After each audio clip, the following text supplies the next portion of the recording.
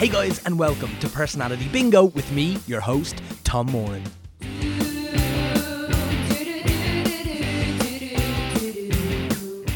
So this week on the podcast we have the brilliant Hugh Travers. Hugh is a writer who, next up, you can check out his work with White Label. It is a new play called These Stupid Things. It's got an amazing team behind it. It's directed by the brilliant Sarah Baxter. The lighting designed by Bill Woodland, set and costume by Sarah Foley, sound design by Vincent Doherty, and the cast is Rachel O'Byrne and Ian Toner. It sounds absolutely brilliant. We're going to chat a bit about it on the podcast, I am sure, and you can find it at Smock Alley Theatre in the main space from the 16th to the 21st of July.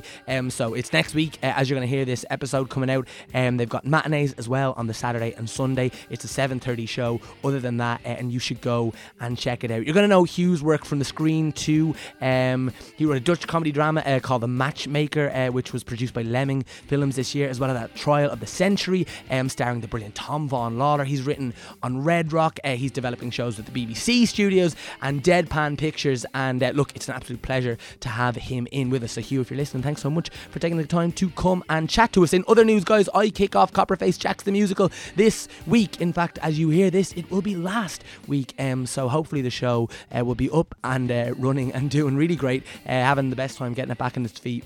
And especially after last year, just how well it went, and just got to spend a brilliant summer with some brilliant people. So I'm really excited to kick things off again with that. So if you're about, come and check it out. In other news, go and have a look at our Patreon page. It's patreon.com/personality bingo. There's some cool rewards and stuff on there. And if you can support this podcast, as I always say, it makes a massive difference. And as Blind Boy always says, it is what does he say? Oh, I forget my introduction.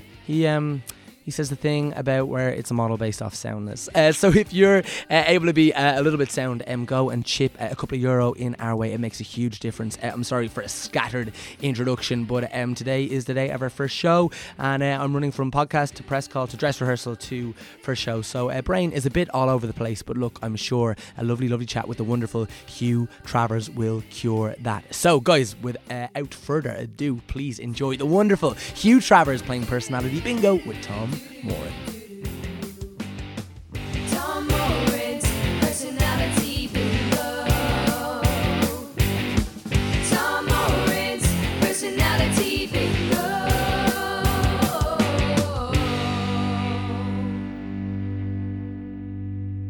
Hugh Travers, ready to play Personality Bingo? Absolutely. All right, sweet. So a quick explanation of how it all works. I have got 60 minutes on the clock. I've got 60 balls in here and 60 corresponding questions. I've also given you a sheet of paper with 5 numbers on it. Would you do me a favour and read out the 5?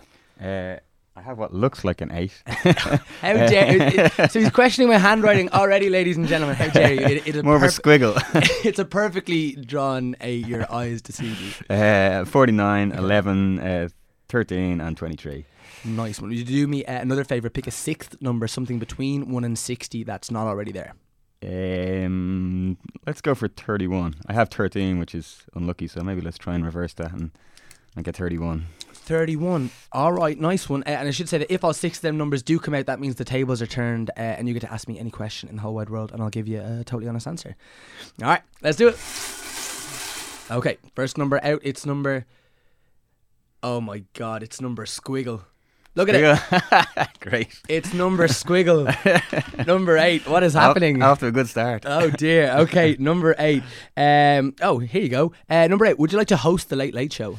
Would I like to host a Late Late Show? No. There are certain things. I'm not someone who necessarily would. There are certain things in the public eye that I wouldn't mind doing. I'm not somebody who's completely like, oh, I couldn't handle like being in front of people, that kind of thing.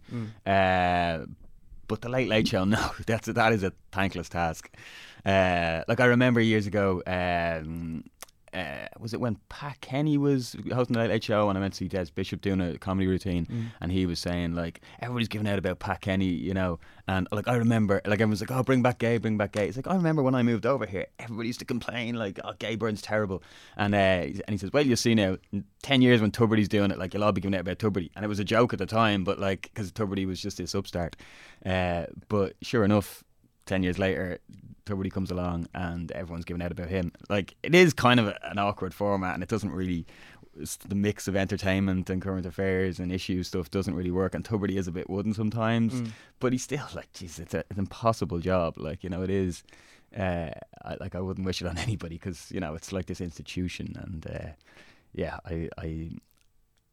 I wouldn't take on such a poison chalice. Yeah, completely fair. So what, like, that is interesting about, because even we were joking when we were like sound checking the mics at the start, and I was like, it's the most awkward thing about, like, I was telling about the headphones, and I was like, actors don't mind using the headphones, right? Everyone else generally doesn't. You're using the headphones, but that's interesting in and of itself, because you were saying you're not like totally adverse to like that kind of thing, like that idea of like presenting a show, for example. And there's also that like cliche of like writers as kind of like, you know, reclusive loners, or whatever.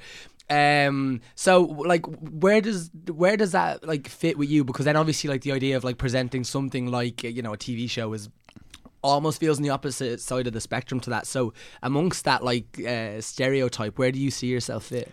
Well, I wouldn't necessarily say I would be like keen to present a TV show, but I would say, Yeah. like, I come from like a lot of like teachers. Like, my dad was like a teacher, then a principal, and then worked as a Kigura, like an inspector, and all my kind of aunties and uncles are teachers, and my sister went into educational psychology, and it's like, so education is a big thing in my family, and I thought I was completely avoiding it, but in the end I ended up doing I got a couple of residencies in Maynooth and UCC, and ended up doing lecturing there, and I've taught in a FOSS course a little bit, and taught in the Irish Writer Centre a little bit. So in the end I've ended up doing quite a bit of teaching, and that's obviously quite presentational, and you're up in front of people and you're kind of on show, and I don't actually mind that. I quite enjoy it. Not necessarily the bit of being on show, but just the process of trying to figure out an issue to the degree that you can explain it to somebody else, I think is a real useful exercise in actually understanding the thing fundamentally itself.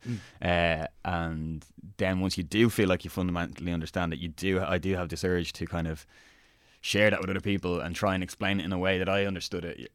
So yeah, I guess that's the closest thing. And in theory, I don't mind the size of people I would be talking to, you know. Totally, yeah. If I was talking to a lecture room or a couple of people in a workshop, or there happened to be a microphone that was being recorded, I would quite happily do that. So I like the idea of, I suppose, education, and I don't mind if, I don't mind being on show in that context, but I wouldn't necessarily be into kind of like being a TV presenter. I'm not sure I'd have the kind of level of energy and charisma that is necessary. Sure, yeah, it's really funny, you know, as like the more like, because I don't know to what extent. So, for example, right, when you're, you know, as a writer, and the majority of your income and your time and all these things is spent doing this thing, does it in any way like grate with your sense of identity, or your sense of self, or your sense of where you want to be, when you also find yourself, you know, as well as doing the thing, teaching the thing? Like, do you have that feeling of like, oh, because let's for example say I'm teaching screenwriting, it makes me less of a screenwriter? Yeah, I know what you mean. Sometimes you do kind of question that, like, that, you know, like there is that horrible cliche of those who can't do teach, and I am also kind of reluctant to suggest that like every aspect of screenwriting can be taught, and that there is a formula, and that there is, you know, but I think there are useful insights and useful practices, useful tools that you can give to people, or ways of looking at it that you have discovered over the years, or things that you've taken from other people, that have helped you understand a useful way to go at the practice, and that if they can be passed on in a way like that makes sense to other people, that's helpful. But I find it difficult, the idea of saying I'm a screenwriting guru or something like that, or I am going to give you the secrets to screenwriting. This is exactly how you write a screenplay. So I don't necessarily see myself, because I do think there are countless examples of people who aren't successful writers, who then do kind of posit themselves as gurus, and I am reluctant to that. It is, as you say, very much part of my identity that I am a working screenwriter, and I do that full time, and I am like delighted to be able to say that, and to be able to like even have gotten this far to achieve that, that it's, you know, I can make it my full-time job. Sometimes when I'm doing the lecturing on the side, it is useful bump to the income that's never unwelcome. Totally. And I do enjoy it as an exercise in itself. But yeah, I kind of would struggle with the idea that if it took over, if it became like, you know, more than a couple of days a week or more than, because, yeah, I suppose as I think about it, it's a good question, because I do probably, on reflection, think that part of my identity is wrapped up in being a working screenwriter, and that I probably would feel, not that I'd opted out, but yeah, I would maybe feel that I'd walked away a little bit if I was teaching full time. But I think my priorities might change in the future, so I wouldn't rule it out. But that's where my head's at the moment. Yeah, 100%. Right, sweet. Let's give it a spin. All right. Next up, we got number 47. Do you have it? Nope. No worries. Number 47. What do you think people's first impressions of you are? Ooh, that's a good one. I don't know. I think it is. I think I do worry about it. Like, I'm not somebody who would claim to not give a shit what anybody thinks about me. You know, I think I do kind of work to ingratiate myself to people. I'm somebody who likes to kind of diffuse situations, like, and not, you know, and like let people know straight away that this is okay. I'm not gonna like, you know, butt heads with you here, or like this doesn't need to be a competition, or, you know, like I tend to want people, like, to put people at ease and just get to know them. I wouldn't say, like, I'm definitely not like an extrovert. I find it difficult to make small talk with people, but if I get past that level with people and I can actually get into a talk where there's a kind of a like, call it a safe space, or where you kind of, there's an understanding that both of you are like, both of you know that you're speaking to each other in good faith, and that, like, there's room to kind of say things that, like, that you're not gonna, like, that aren't gonna be misjudged or whatever, then I find that, like, I will become quite a talker. I will become like somebody who never shuts up and stuff. But I wouldn't necessarily tend to start off like that with somebody. So I think people might see me as somebody who is maybe reserved a little, not reserved, but maybe a little a nervous energy about me sometimes, and I think people would immediately read that I'm not like this outgoing extrovert who's like 100% super confident in social situations. But at the same time, I think I hope when people get to know me, they think I'm yeah, that I think actually sometimes it's one of those things. I think everybody has like an ego. So while I would have a kind of a nervous energy and wouldn't necessarily assume that anybody's going to like me, I wouldn't instantly want to be liked. I think once I do get to know somebody and I'm secure in, like, the fact that there's a relationship there, I'm much more confident as a person, and I then do begin to not worry so much what I would choose to be as non-judgmental of them as possible, and I would kind of hope that they'd be the same to me. And so therefore I tend not to check I can kind of actually talk quite freely sometimes, and like almost over talk at times, and yeah, I think I probably changed from going to being quite reserved to being quite a talker. Yeah, 100%. You know, but I mean, it's very interesting, like, that idea of, because I would actually identify with a decent chunk of that, especially about, like, for example, like something like a nervous energy or a tendency to over talk or think too much about not even think too much. I wouldn't actually consider myself an overthinker necessarily, but within a conversation, as I am like, for example, like, I can speak with about 100 million different clauses in a sentence, because I'm I'm constantly taking the other person's temperature to be like, oh, if I say too much of this, I have to be a little self-deprecating here, but a bit too self-deprecating, so I'll go for them there, and like this thing. But like, also, for you, like, as a journey, as like a person, like, is it something that you would just accept about yourself, and it's like, oh yeah, like, Hugh sometimes has like a nervous energy when he meets people for the first time? Or is it something that you, like, would, you know, make an active effort to, like, push against and be like, and we're going to relax into this conversation? Or is it just kind of, well, that's part of me? I think it is one of those things with age, you just kind of accept a certain amount about yourself. Like, I think I would have maybe in teens and 20s tried to be, like, overcome that nervous energy, like try and portray a kind of, or like fake a sense of confidence, or try and be something that I wasn't. But you kind of just at a certain point realize this is who you are, and like if there's any sort of insecurities to come off, you just kind of accept that. And I suppose you just find a certain level of comfort with yourself, and you go, look, give this time. I think these people will like me, and if they don't, maybe they're not worth knowing, you know. So, you know, or if there's a relationship to be had, I've enough great relationships in my life that I kind of like am desperate like to form new ones. But like if I do find somebody that I like and get on with, that's great. So I guess in that sense, I'm not desperate to like make, you know, this really intense connection with every new person I meet. I'm like, look, I might come across as like a little nervous or insecure or on edge, but if they've got a problem with that, or if they don't warm to me, that's totally fine. It doesn't bother me too much, you know.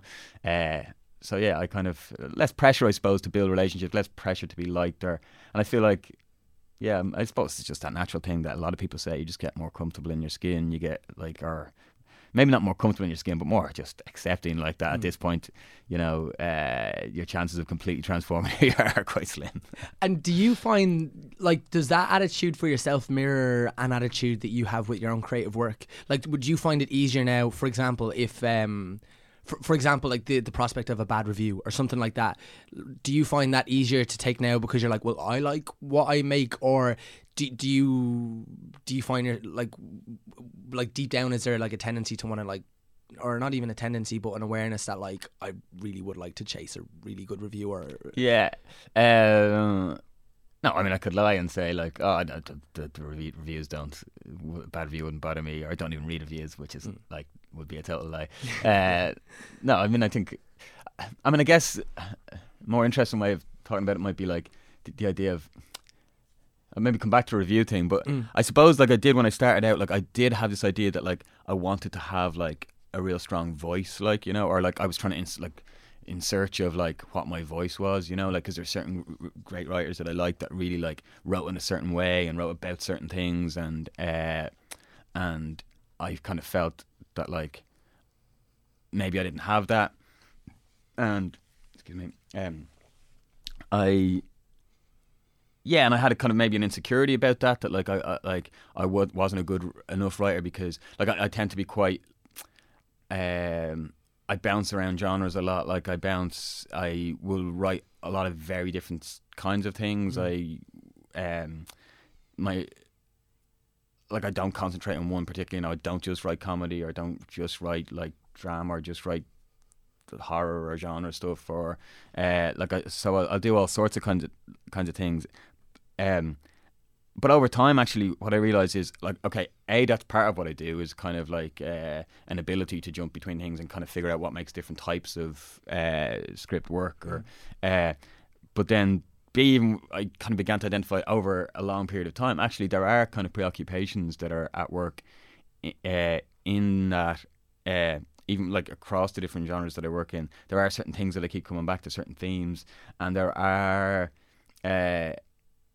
kind of things, like elements of my work, like the way I write like dialogue, or even the way I interpret characters, or how generous or ungenerous I am to my characters in terms of like, you know, or just giving scripts heart, and trying to put some humanity into them. Like there are things like that I do that come naturally to me, that they aren't necessarily part of like a voice as such, you know, but they are a kind of, they're preoccupations of mine, or just my way of processing the world and putting it into a script. And therefore I'm more confident and accepting that, like, oh yeah, no, I do have like a thing that I bring to writing that isn't like, it might not be as loud as like a classic example is something like Tarantino, you know, or, you know, someone great like Marco Rowe, or, you know, has a really, or at least in the early days started off with a really distinct style that marked him out, you know. Sure.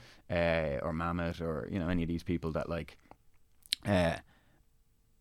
but yeah, over time you become more accepting of like, no, this is what I do.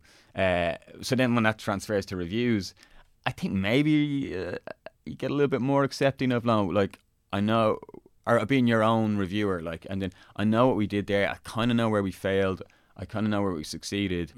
And if you see a review that's like, yeah, I suppose that's fair, or if you see a review that completely missed the mark, you can kind of be a little bit more philosophical about that and say, well, I think they miss what we're trying to do, and I'm confident, or I'm kind of happy enough that I'm satisfied that the thing that we were trying to do, we did. And so it depends on the nature of the review, and I suppose if it's willfully ignorant or willfully like snide, I think it'd be harder to take. You get a little bit more angry. But to be honest, I've been very lucky. Like I haven't really had any bad reviews. And sometimes it's the middling ones, that you kind of go. They wouldn't be like overly critical, and so it's hard to dismiss. There'd be like a little quite positive, and there'd be a little line of like they just sprinkled in there. And you're like, what did that mean? What did they mean by that? Yeah. You'd obsess over that. Yeah. But yeah, no, I've been generally lucky, and a couple of things like I was that weren't reviewed well. Like I kind of were the things were never going to be reviewed well. Like years ago, I was involved in this. Like I created this pilot for a comedy panel show, and it went out on RTE, and like it was slated. Like, but it was supposed to be kind of mental and kind of like silly. Like the whole point of it was that it was really silly, and so I didn't expect that to be particularly well reviewed. And like it wasn't. I think it was only a couple of reviews actually picked up on it. But and again, it's not even my realm as such. It's not even like what I'd put my kind of pride of occupation in. So, Sure. So that was easy enough to kind of let it, whatever, be water off a duck's back. But And then, like for you, because obviously you write across a few different the genres as we mentioned, but even like mediums, I suppose, between like film, TV, and theatre. So maybe to split like to screen versus stage for a minute, what do they both like mean to you, and how do you divide up like? For example, like this looks like I'm trying to shoehorn it in. I'm genuinely not, but something like doing work with White Label, who like you've worked with before, obviously, and the upcoming play at Smock, then like versus working on something that like commercially or even financially for you is going to be of like much more gain, like developing a series or like a screenplay or something like that. How do you weigh up like when is time for which project and this kind of thing? Money. No, it's a strange thing. Like obviously film and TV is more consistent and like lucrative is the wrong word, but like it pays the bills in a more consistent way. Theatre's just this thing that like it's like this like this affair that you can't quite quit. Like it's this thing that you keep coming back to because I love theatre and it does exercise a different kind of part of the brain. It's a little bit more freeing. Like it's a strange thing about film and TV. Like everybody talks about film and TV like because of the advances in technology that like and VFX and all that. Like you can imagine anything and you can create it in film and TV. But actually like especially in an Irish and even British context, like budgets are limited. Like there's so many financiers involved. It has to fit in a place where an audience understand what it is and can come and access it. And like you have to put it in a specific drawer so the audience go, oh, I'm going to go to that drawer to get this thing that I know what's going to be in there. So there's a whole mode of creating film and TV that puts parameters on what you're trying to do, and that's great, and I enjoy it, and I find it totally okay to work in that within those parameters, and I find it okay. Like I find I can still express myself within those parameters, but theatre is actually weirdly, like even though the budgets are lower, there's very little money in it. Theatre is actually way more freeing. Like you can literally imagine anything, and it can kind of exist on stage for a moment, and you don't need VFX, and you don't need necessarily bells and whistles. And then on the flip side, additionally, I suppose the audience will sometimes come to it just because they've heard it's interesting or because of the people involved. Obviously, you don't necessarily always need to get as many people to come to see it. But yeah, it doesn't need to necessarily fit into a box in the way that sometimes film and TV does. Obviously, great film and TV sometimes like breaks out of a box, or you like puts two boxes together, But like theatre can be like sometimes idiosyncratic and unusual, and so in that sense, it can just be more freeing. And yeah, just I suppose technically, you write it in a slightly different way. It tends to be more like dialogue or like word based, right? A little bit less visual. Although I do try and write theatre as visually as possible, but. So it just exercises a different part of the brain. So often I would just write theatre when I feel the need to scratch that itch, or I have an idea that like finally feels like ready to write something. And usually when I have like, I have 2 weeks where it just happens that I've submitted some script to a producer and I'm not going to hear back in a week or two, and I don't want to start that other thing yet, so I just have this 2 week window. I will start working on that play idea. And then as to when something gets staged, that's all to do with the money. I did fringe shows when I started out in theatre, and I probably prematurely decided, right, I've done my fringe shows and now I'm not doing anything until I get funded again. Right. And as a result, I actually haven't like made a theatre show in like 6 years. So and like I've done plenty of bits and pieces. I've worked with White Label on stuff, and we've done like rehearsed readings and like all sorts of things. And I've developed bits and pieces of work. I was developing something with Yabby and developing something. I was doing a play for Ireland with Fishamble. So Yeah. I'm always working in theatre, but like in terms of a staging a show, it's actually been quite a while, because I've been waiting to get like a proper chunk of funding to do a show in the right way. And that's why this is exciting. The play that's coming up in Smock Alley is that like we got funding from Science Foundation Ireland, and we're able to do it like right and put on a proper piece of theatre. Yeah, brilliant. Yeah. No, I'm excited to see it. Right, let's give it a spin. Okay, next up, number 29. Do you have it? No, I don't. No worries. Number 29. Who is your favourite? This is exciting because this question has never... Most of my guests don't like sports, and this is the only Okay. sports question on the podcast, and you're a sports person, so this is good. Who is your favourite Irish sports person? All right. I guess like growing up, I was a big fan of Paul McGrath. Like he was kind of a hero. And I suppose like I was a Liverpool fan, so I would have been into like players that played for Liverpool in that kind of Italian 90 era, like Staunton and Houghton and Aldridge and so yeah, I suppose I was just at the age where Italian 90 was massive for me, so that kind of cohort of people were a big deal, and Paul McGrath stood out. Partly because he was a bit different, partly because he was just an unusual character as well, and partly because it just seemed so effortless to him, He was brilliant, but in an effortless way. Like there was a kind of hint of genius about him. Nowadays, it would be my favourite sports person.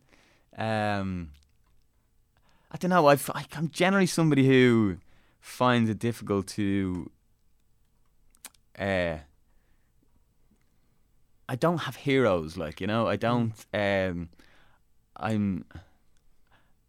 find it almost difficult to conceive of like this perfect person that I worship, and it's funny. It comes not to bring it straight back to writing from sport, but like it was the same thing. I did Seeds several years ago with Rough Magic Seeds, and one of the things of that is to like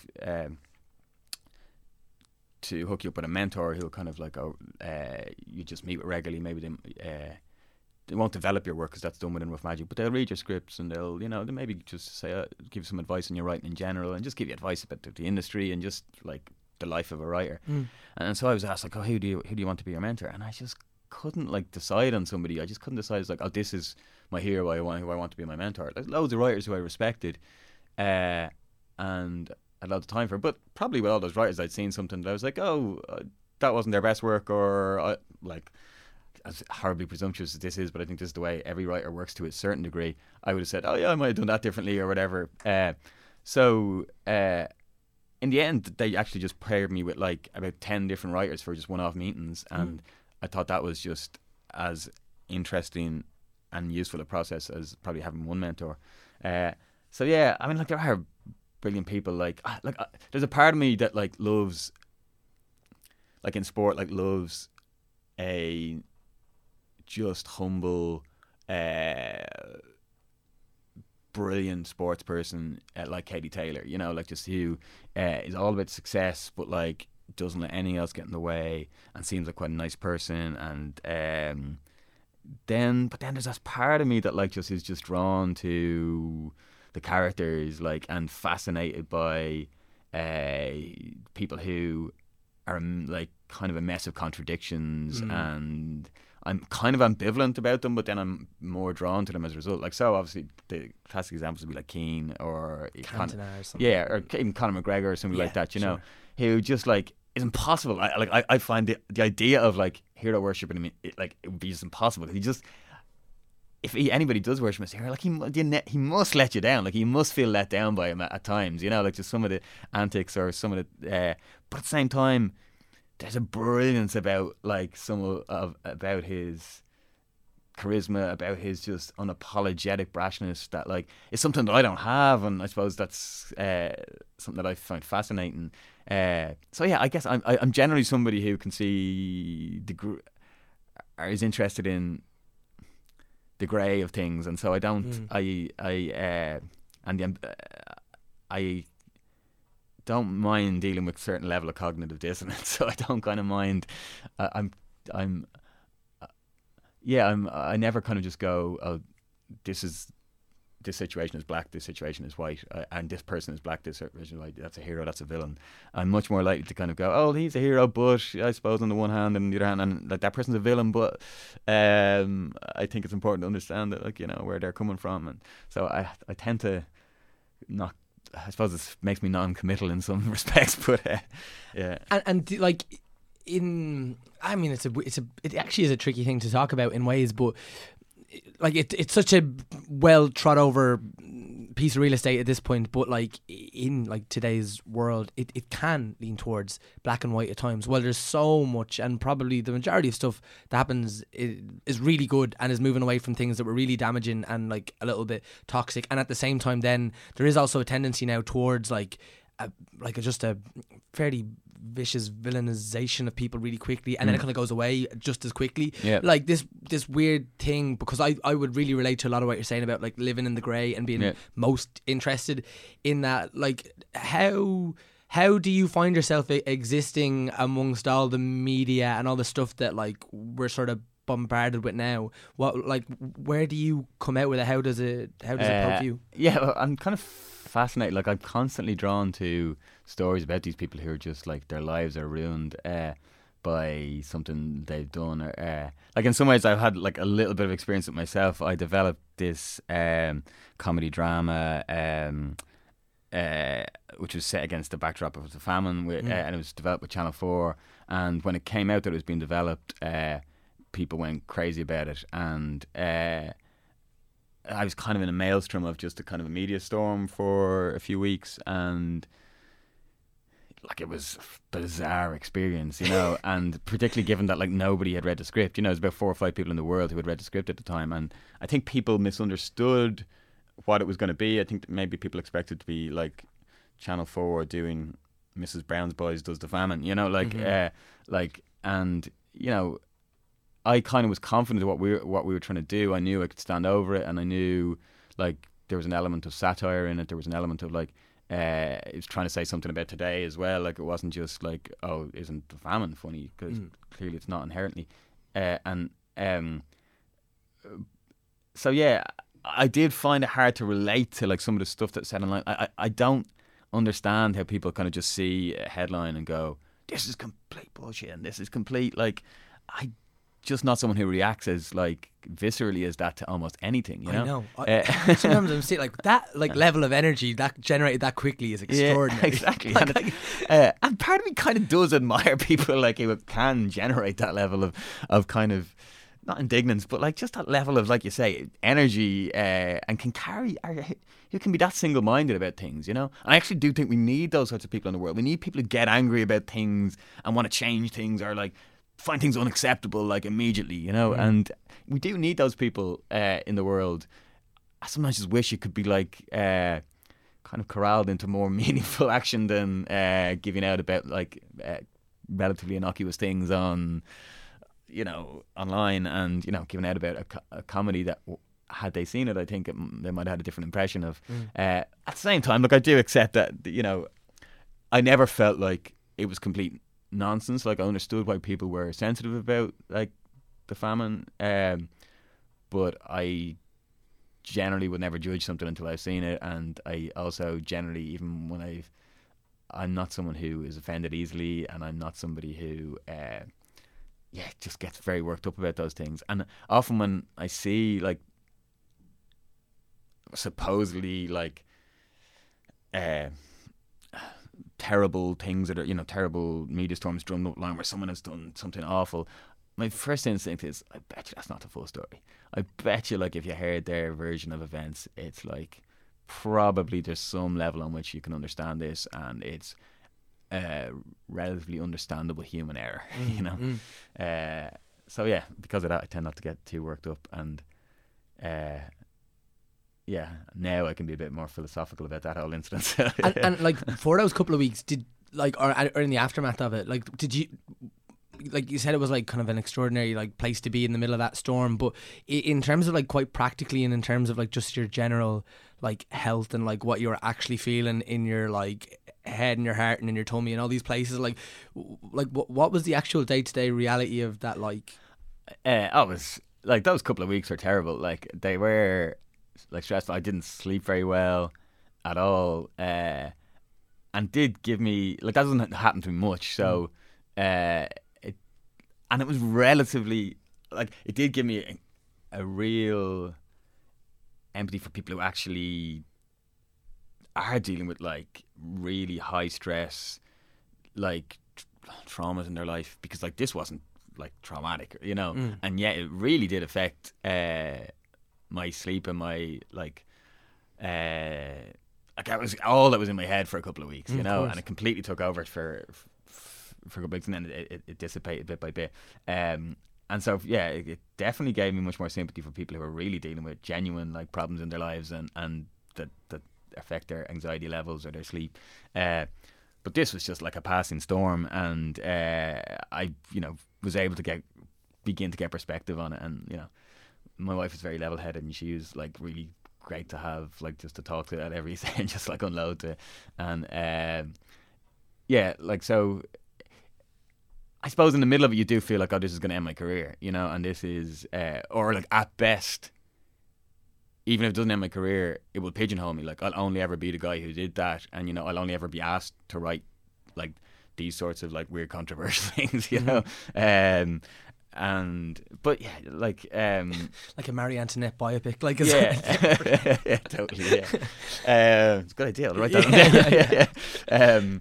But yeah, at times you do totally lose perspective. Like I was like, because I will say there was a Republican element to the backlash. Like there was all sorts of different people that were angry at me, but a huge part of it was like a real kind of Republican element, and like not like that I worried about the IRA, obviously, but you did get completely lose perspective and see that, like, you know, there would be people who would like if they recognize my face from like a couple of like headshots online or whatever, and they saw, there's that prick, and you know, like they wouldn't kind of stop to like rough you up or shove you around or just go or grab you by the scruff of the neck and go, what the fuck are you thinking? And obviously that's not going to happen because nobody gives a shit. Like, and that's the thing. But when you're in the middle of it, you completely think that like everybody's talking about it. It's the only thing that anybody's talking about, and everybody recognized your face from it. Completely delusional. But like in those little storms, you do actually lose your perspective on reality. And it's not that, like, I mean, you can pull yourself back. You're constantly reminding yourself, okay, that's not likely. That's like, you know, I can be generally quite level-headed about these things and logical, and kind of go, okay, check your thinking here. I'm sure people don't recognise you. It's all grand. I'm sure, put it in context. But every so often these gut feelings just like bubble up because you're in this storm. But it was now I can be philosophical about it and say it was an interesting experience. Like, it was crazy listening, like, you know, like, it was raised in the House of Commons, like some Liberal MP put forward a motion that the House condemn Channel 4's development of this, lest it be offensive to Irish people, and like just the irony of a Liberal MP calling for censorship. And yeah, like, just and listening to people, like I remember listening to Irishmen Abroad and like them discussing it on that, and like I remember there was an interview with Graham Linehan, and Graham Linehan going, Jesus, can you imagine being that guy? And just like, I remember, I think I was doing ironing at the time. I was just ironing my shirt or whatever, and I was like, oh Jesus. Like, just stop for a moment and going like, oh yeah, I am that guy. And, so that was an unusual experience, and like, just, I, you know, as someone who, like I say, wouldn't necessarily want to be in the limelight, like it was an odd experience, but a really enlightening or eye-opening experience, and something that in hindsight I would say I'm glad to have had, because it's just was an interesting twist in my life. You know? 100%. Yeah. Are you have you gotten a chance to see the Chernobyl series? Because the writer of that, Craig Mazin, is someone I don't know if you've ever come across his podcast. Yeah, it's brilliant. Yeah. Brilliant. Like I've listened to all of them, but like what was so fascinating about him to me, and for anyone who doesn't know, he's basically, I mean, probably 20 plus years in Hollywood, writing like various different types of comedy, like spoof, like kind of those like improv-y style, like Jason Bateman, Melissa McCarthy style comedies, like loads of working comedy. And this is the first time he ever wrote drama, and basically just smashed it. And like it's so interesting hearing him talk about how like just how tricky like he finds comedy. And as someone like, I love working in drama, and I like writing sort of like, you know, comedy drama stuff and like a little bit about, but it was really interesting just because like inevitably to go for like the funny, you've got to be on some kind of line, like you've got to find that tension and like that level of surprise. So yeah, it's just fascinating, and especially like in well, I don't know, is it especially in this day and age, or the opposite of especially, but like the idea that something like the famine, I mean, like it's so funny, like even just hearing about, like while I can absolutely appreciate how terrible it is and like the massive number of millions of people that were affected, at the same time, like, I mean, there's really, I don't think there's a joke about the famine someone could make that would make me go like, oh, you're a scumbag, you know what I mean? I just, I mean, I don't offend easily, like, and I kind of understand that that's my place in this. Like, if there's a spectrum, I'm on one end of it, and I really don't offend very easily, and I understand that there are other people on the other side of the spectrum, and that's, I kind of want to be respectful of that. But yeah, I mean, I don't like. It is hard. I think you just have to be able to stand over any work you do, and then. Yeah, I would, like, I am really interested in the line, like, of what's acceptable. And it's not that I'm trying to be controversial. I never think I'm trying to be controversial, but I'm fascinated by other people's work who manage to kind of like just dance over the line, and like somehow you're like, oh, we're all going over this, you know, like I didn't even realize we were past the line because we were having such a good time, you know. And I think that's an incredible thing to achieve, and a really important thing to achieve. Like, I do, and actually one of the interesting things about that experience is it did actually make me reckon with like what I felt about comedy, and what I felt like I genuinely, because I suppose began to form like a real philosophy about, like, philosophy's very highfalutin, but like I was able to gather my thoughts on how I felt about comedy, and I really began to feel strongly that, like, it's really important, and it's really unfairly maligned. It's really unfairly overlooked. It's like, we need it, you know. Like, even if you just think from an evolutionary perspective, we've obviously evolved it because we needed to form human connections, to be able to deal with difficult things in the world. I think people don't, like, I don't think it's even fully understood how vital a part of it is. Like, people don't quite understand what the laugh mechanism really is about, you know. And like, even if you are religious, like, you kind of have to accept that it's been, like, you would have to believe that it's been given to us in some divine way. So I find that what's such a central, I find it bizarre that what's such a central part of our being, or if you're religious, is such as kind of, something like a divine gift to us, like, is then so unfairly kind of like, oh, well, you know, if it was a drama about thing, well, but God forbid that, like, we actually try and process something through laughter, this base instinct, this kind of like defiling kind of like thing that we do that we mustn't like acknowledge, like, to laugh at something is to kind of like debase it. And it's like, no, like, it's almost the highest form of existence to be able to kind of like it is like, to me, like, you know, music and dancing and laughter are things that, like, are binding, they bind people together, and they, like, it is that thing, like, you talk about, oh, there's a line where people feel they can't get across, or there's people who are in a box and feel their lives are in a very specific place, or there's certain parameters that exist around them that they can't break out of. And yeah, it's things like music and dancing and laughter that actually, like, you find yourself, like, you find a stand-up comedian talking about something hilarious that is so in theory controversial, like, but they find a way to kind of just laugh their way over that line. I think that's I mean, I think it's really important, and I think Craig Mazin that you brought up, says it repeatedly on his podcast, like all the awards should go to comedy, like all the awards, because it's so much harder, and it's so, in some ways, it's every bit as valuable. And like as he said, like he worked away in Hollywood comedies for years, got no credit. He's done this drama, which he said he found so much easier, and now he's been lauded. And he said, like, let me tell you, the comedy's way harder. Yeah.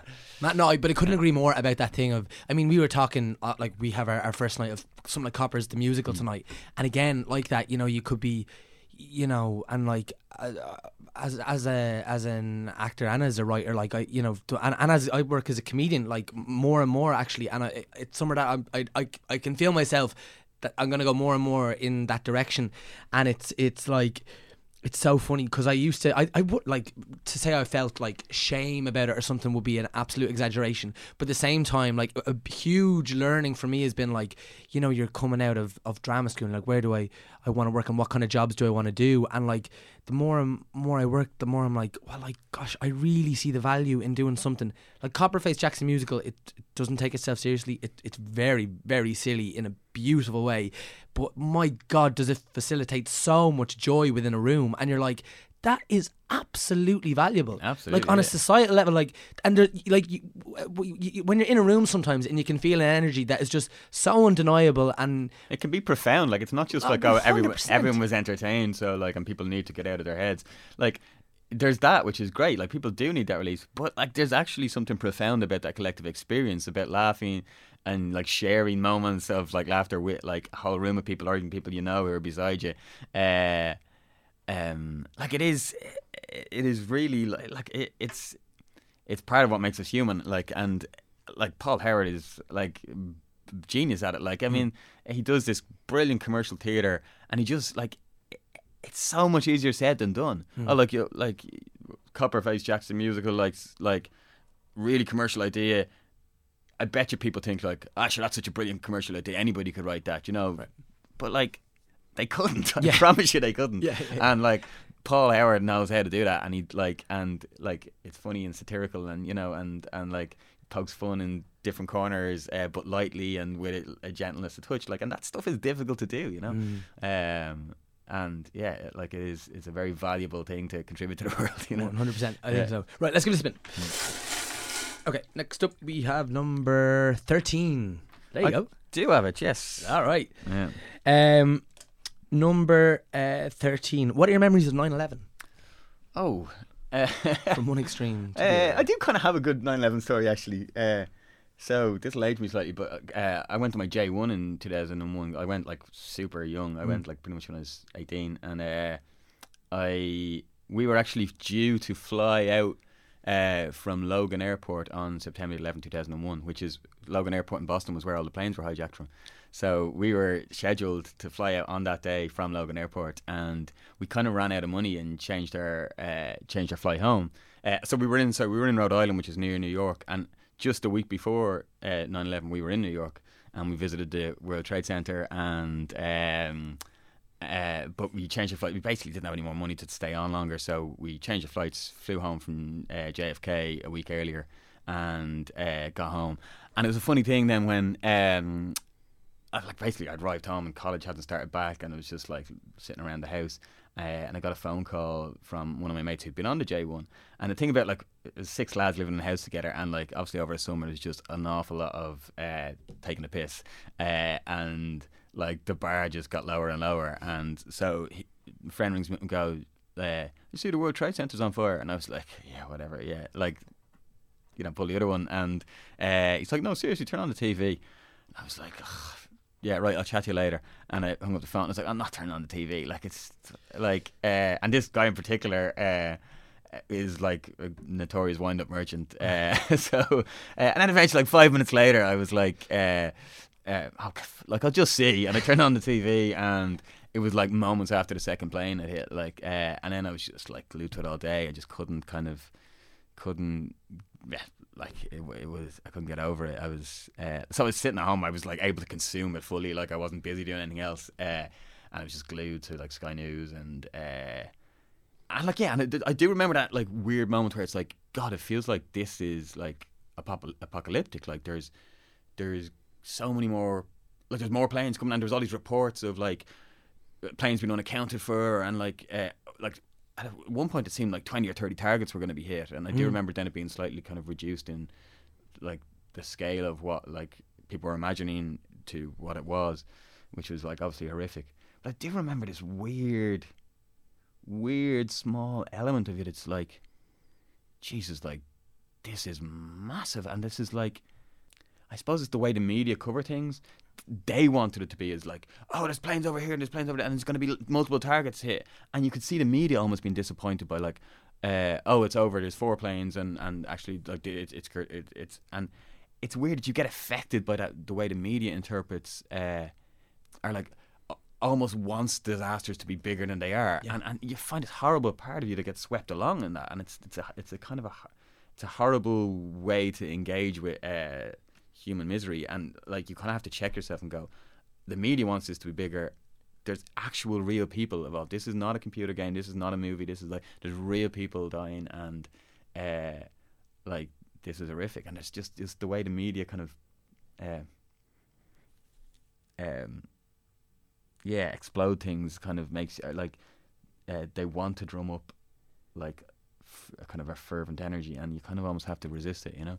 Yeah, it does speak to something like fascinating though, because even we were talking about it in, you know, we were in our tech rehearsal yesterday, and it was a slow day. We're all sitting around, and like conversation eventually moved on to, I think, well, eventually it ended up, I can't remember exactly how it developed, but we were talking about these, you know, Facebook pages where you'll see like terrible things shared, whether it be like fights or, you know, like accidents or these kind of things, and the conversation eventually spiraled onto like, you know, things like ISIS execution videos that like have, I mean, these things have like tens of millions of views, and it does speak to this bizarre this bizarre sort of thing, or like something like the world's fascination with something like, you know, someone like Madeleine McCann, you know, who goes missing, and like you know, I don't know how many years, but like it must be like 10-15 years after that almost, like, and like that's still, I mean, like now in some circles like Madeleine McCann is like a very, very valid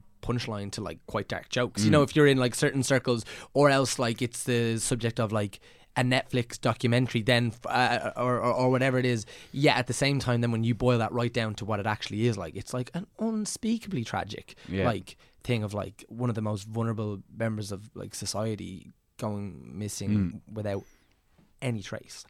Like it's so bizarre that like these things, for whatever reason, and again I haven't thought about it on like a massively deep level maybe, but like they are inherently interesting. Yeah. Even the fact that, for example, to call bullshit myself, like the fact that like what are your memories of 9/11? Because it was such a cultural moment, and like on some level that probably does speak to that thing of like the media wanting it to be spectacular. But even like for me, as like I was like a like young enough like kid when it happened, and I like just the scale of it and like the impact it has. Like I don't know if we'll ever see, certainly like, because obviously we're like, you have that Western civilization bias, like I know like there's unspeakable atrocities happening all around the world, but like something in New York, like the, you know, the capital of the world as like it's commonly called, and happening like on that scale, like at the beginning of the era of like camera phones when everything could be recorded, and to have that footage, I mean, I don't know if we'll ever see something like in our lifetime. I hope we don't, but like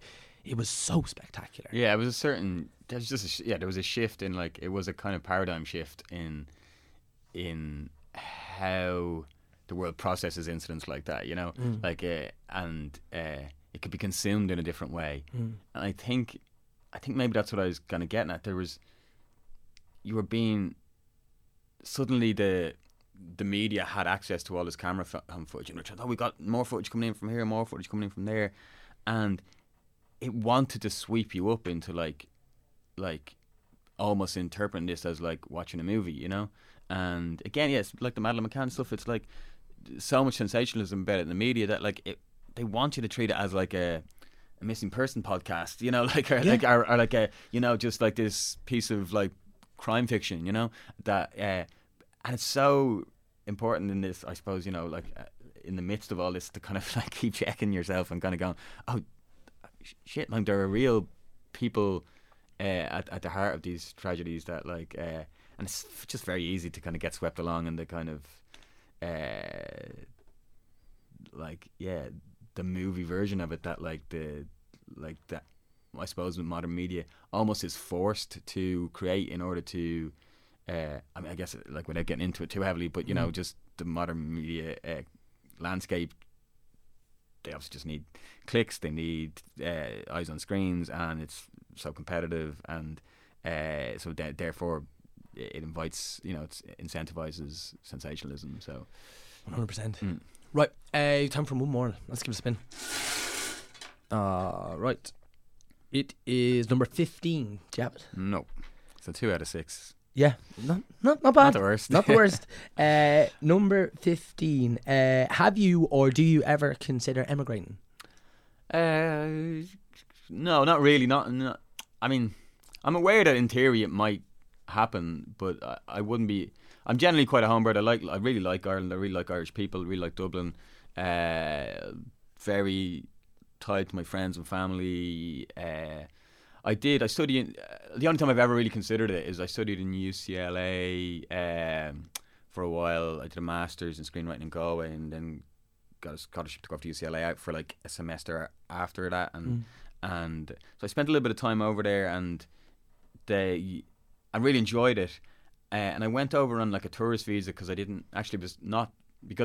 was in that decade after 9/11, and student visas were notoriously hard to get at the time because all the hijackers had student visas. So I kind of said, I'm just going to go over on a tourist visa because I don't need to work over there. And so had I gone on a student visa, I would have been entitled to stay there for a year after the semester ended. And I was actually seeing somebody at the time, and we broke up while I was over there. So I'd been in a band, and I left the band to go over there. So at the time, I had less to come home to. And if I had the student visa, I might have considered staying over there for another 9 months, we'll say, and I would have seen whether I could have drummed up some work. And if I had have, then I could have got sponsored to stay on longer. And so in theory, I could have emigrated at that point. But at the same time, I was drawn home because I wanted to see my family. I wanted to see my mates. And I think I'll always be like that. Like I work a good bit in London, and actually I've done a lot of work in Holland recently. And so like I could conceivably need to relocate in the future if things kind of went extremely well by certain measures. I could need to go to London or further afield, but I'm settled here and no plans. I would have to be kind of like it would have to make sense professionally. I wouldn't be like going to for the sake of getting out or because I needed to, you know.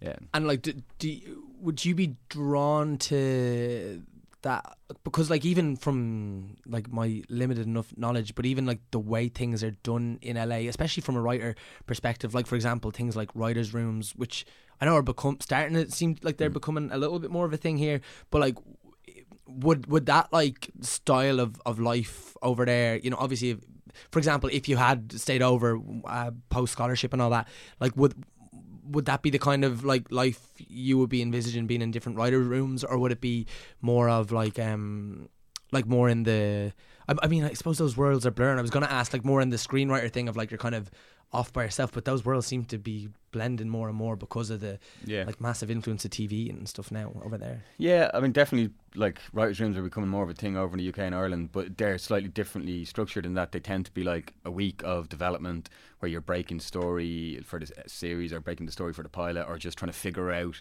the genesis of like how's this show going to work, and like are just trying to bat around ideas or break down episodes. So it tends to be short collaborative bursts, whereas over in the States then it's quite it's like they're on contract for 6 months, 9 months of the year on a specific show, and that would be difficult because it would allow you less time to work on your own stuff or get features off the ground and things like that. But ideally it'd be something in between that, like you get longer stints over here, like you might get a month in a writer's room and get a couple of episodes but yeah, I think that would be the ideal situation, and I really do like the writers' rooms. I like collaborating with people, I like working with people. I really get buzzed by sparking off really other brilliant creative people in a room, and it's like like your kind of the synergy that you get with your powers combined is amazing. It's amazing how quickly you can kind of go down blind alleys and come back up them, and like that would have taken you 6 months of like going down that blind alley if you were just doing it on your own, and suddenly you can explore that and come back from it like within like 20 minutes in a room, you know. And it's a really just stimulating environment, so I do really enjoy it. But yeah, the model of doing it kind of like almost all year round, I might find tricky. Like, Sure. Yeah. Nice one. Come here. Thanks so much for doing this. Really enjoyed it. I know, obviously, the play is coming up next week. So, yeah, why don't you just tell us a little bit about it? Cool. Yeah, so it's called These Stupid Things, and it's on in Smock Alley main space pretty much all next week. It's Tuesday to Sunday. It's as part of the Festival of Curiosity, which is a kind of science and arts festival. So as you can tell, there's a kind of a science bent to it. It's basically, it follows this couple across, especially like pretty much their whole relationship, and kind of follows them across their life and the key kind of choices and decisions they have to make at key moments in their life. But they also happen to be kind of doctors who are working together, and their work is to kind of train other doctors about like decision making in a clinical context, and how doctors can make mistakes, like by kind of suffering from cognitive biases and heuristics that kind of lead them to use their kind of intuitions and their emotions rather than their kind of like logical clinical judgment. And so what you see is they're kind of like there's kind of these mock seminars that they're giving, and the kind of, I suppose, like interesting element of the play is like it's a story, but it's also they do these kind of little tests on the audience to reveal people's cognitive biases, and it's very light to touch, and it's like nobody's singled out, and it's, you know, it's not like it's very light stuff, so nobody's I think the test that interactive element is going to be a lot of fun. So yeah, it's I think it's going to be, it's one of those plays that I'm really excited about, because I suppose my favourite type of theatre is stuff that like has it like is very narrative and is story based, but it also told in such a way that it could only be about the experience in the room. You know, like this story couldn't be told on the TV, it couldn't be told as a film. The way the story works is about like involves some interaction with the audience, like only a small bit, but like that's key to it, and therefore every night's going to be unique, and every night's going to be about that experience that people have in the room. I think that's like where theatre's at its best. You know, it's what it does uniquely. Like, so yeah, I'm excited. I'm you know, we're a week out, so trying to finish off rehearsals and just make sure everything runs smoothly. But it's really shaping up nicely. Brilliant cast: Ian Toner and Rachel O'Byrne. What a cast! Yeah, and Sarah Baxter directing. So yeah, we're just there's a great team behind it, and yeah, it's exciting. Yeah, brilliant stuff, man. Hugh Travers, thanks so much for playing Personality Bingo. Thanks, Wayne.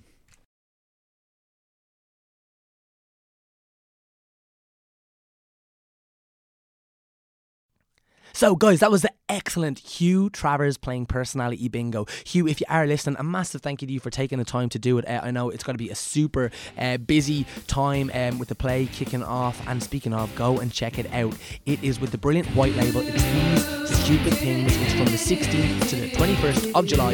It's a 7:30pm start, except for the matinees, which are 2 o'clock on the Saturday and the Sunday. So go and check it out. I am definitely going to try and hit up one of them matinees, because yeah, it looks brilliant, and the cast and the team in the shape of Sarah, Rachel, Ian, the whole gang, it's just really, really good people behind it, and you can trust me on that one. So go and check it out. It's 90 minutes long, and it's got themes of a sexual nature, so let's be real, I think we're all gonna love it. As I say, guys, come and check out Copperface Jacks the musical. We are kicking off tonight as I record this, which is on the Wednesday. So as you'll hear this, it'll be the Sunday. So we'll be well in the swing of things. We're at the Olympia Theatre. We're on for the whole summer. So come and check us out. I'm so excited to be back on stage with the gang. It's a really special piece in just the sense of the reaction it gets from audiences. I've never seen anything like it in a theatre, and I'd love for you to see what I am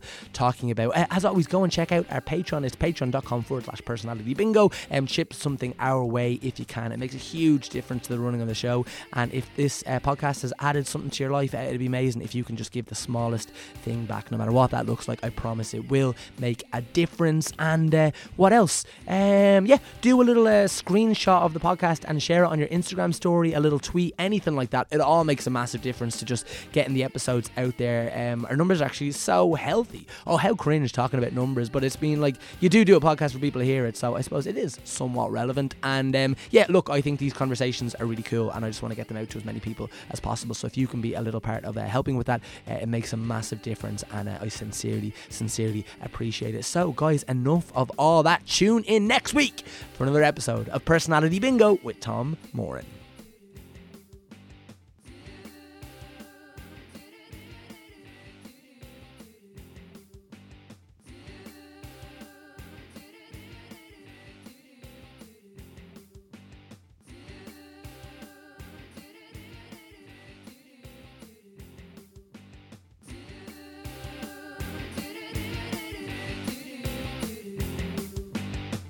Tom Moran's personality bingo. Tom Moran's personality bingo.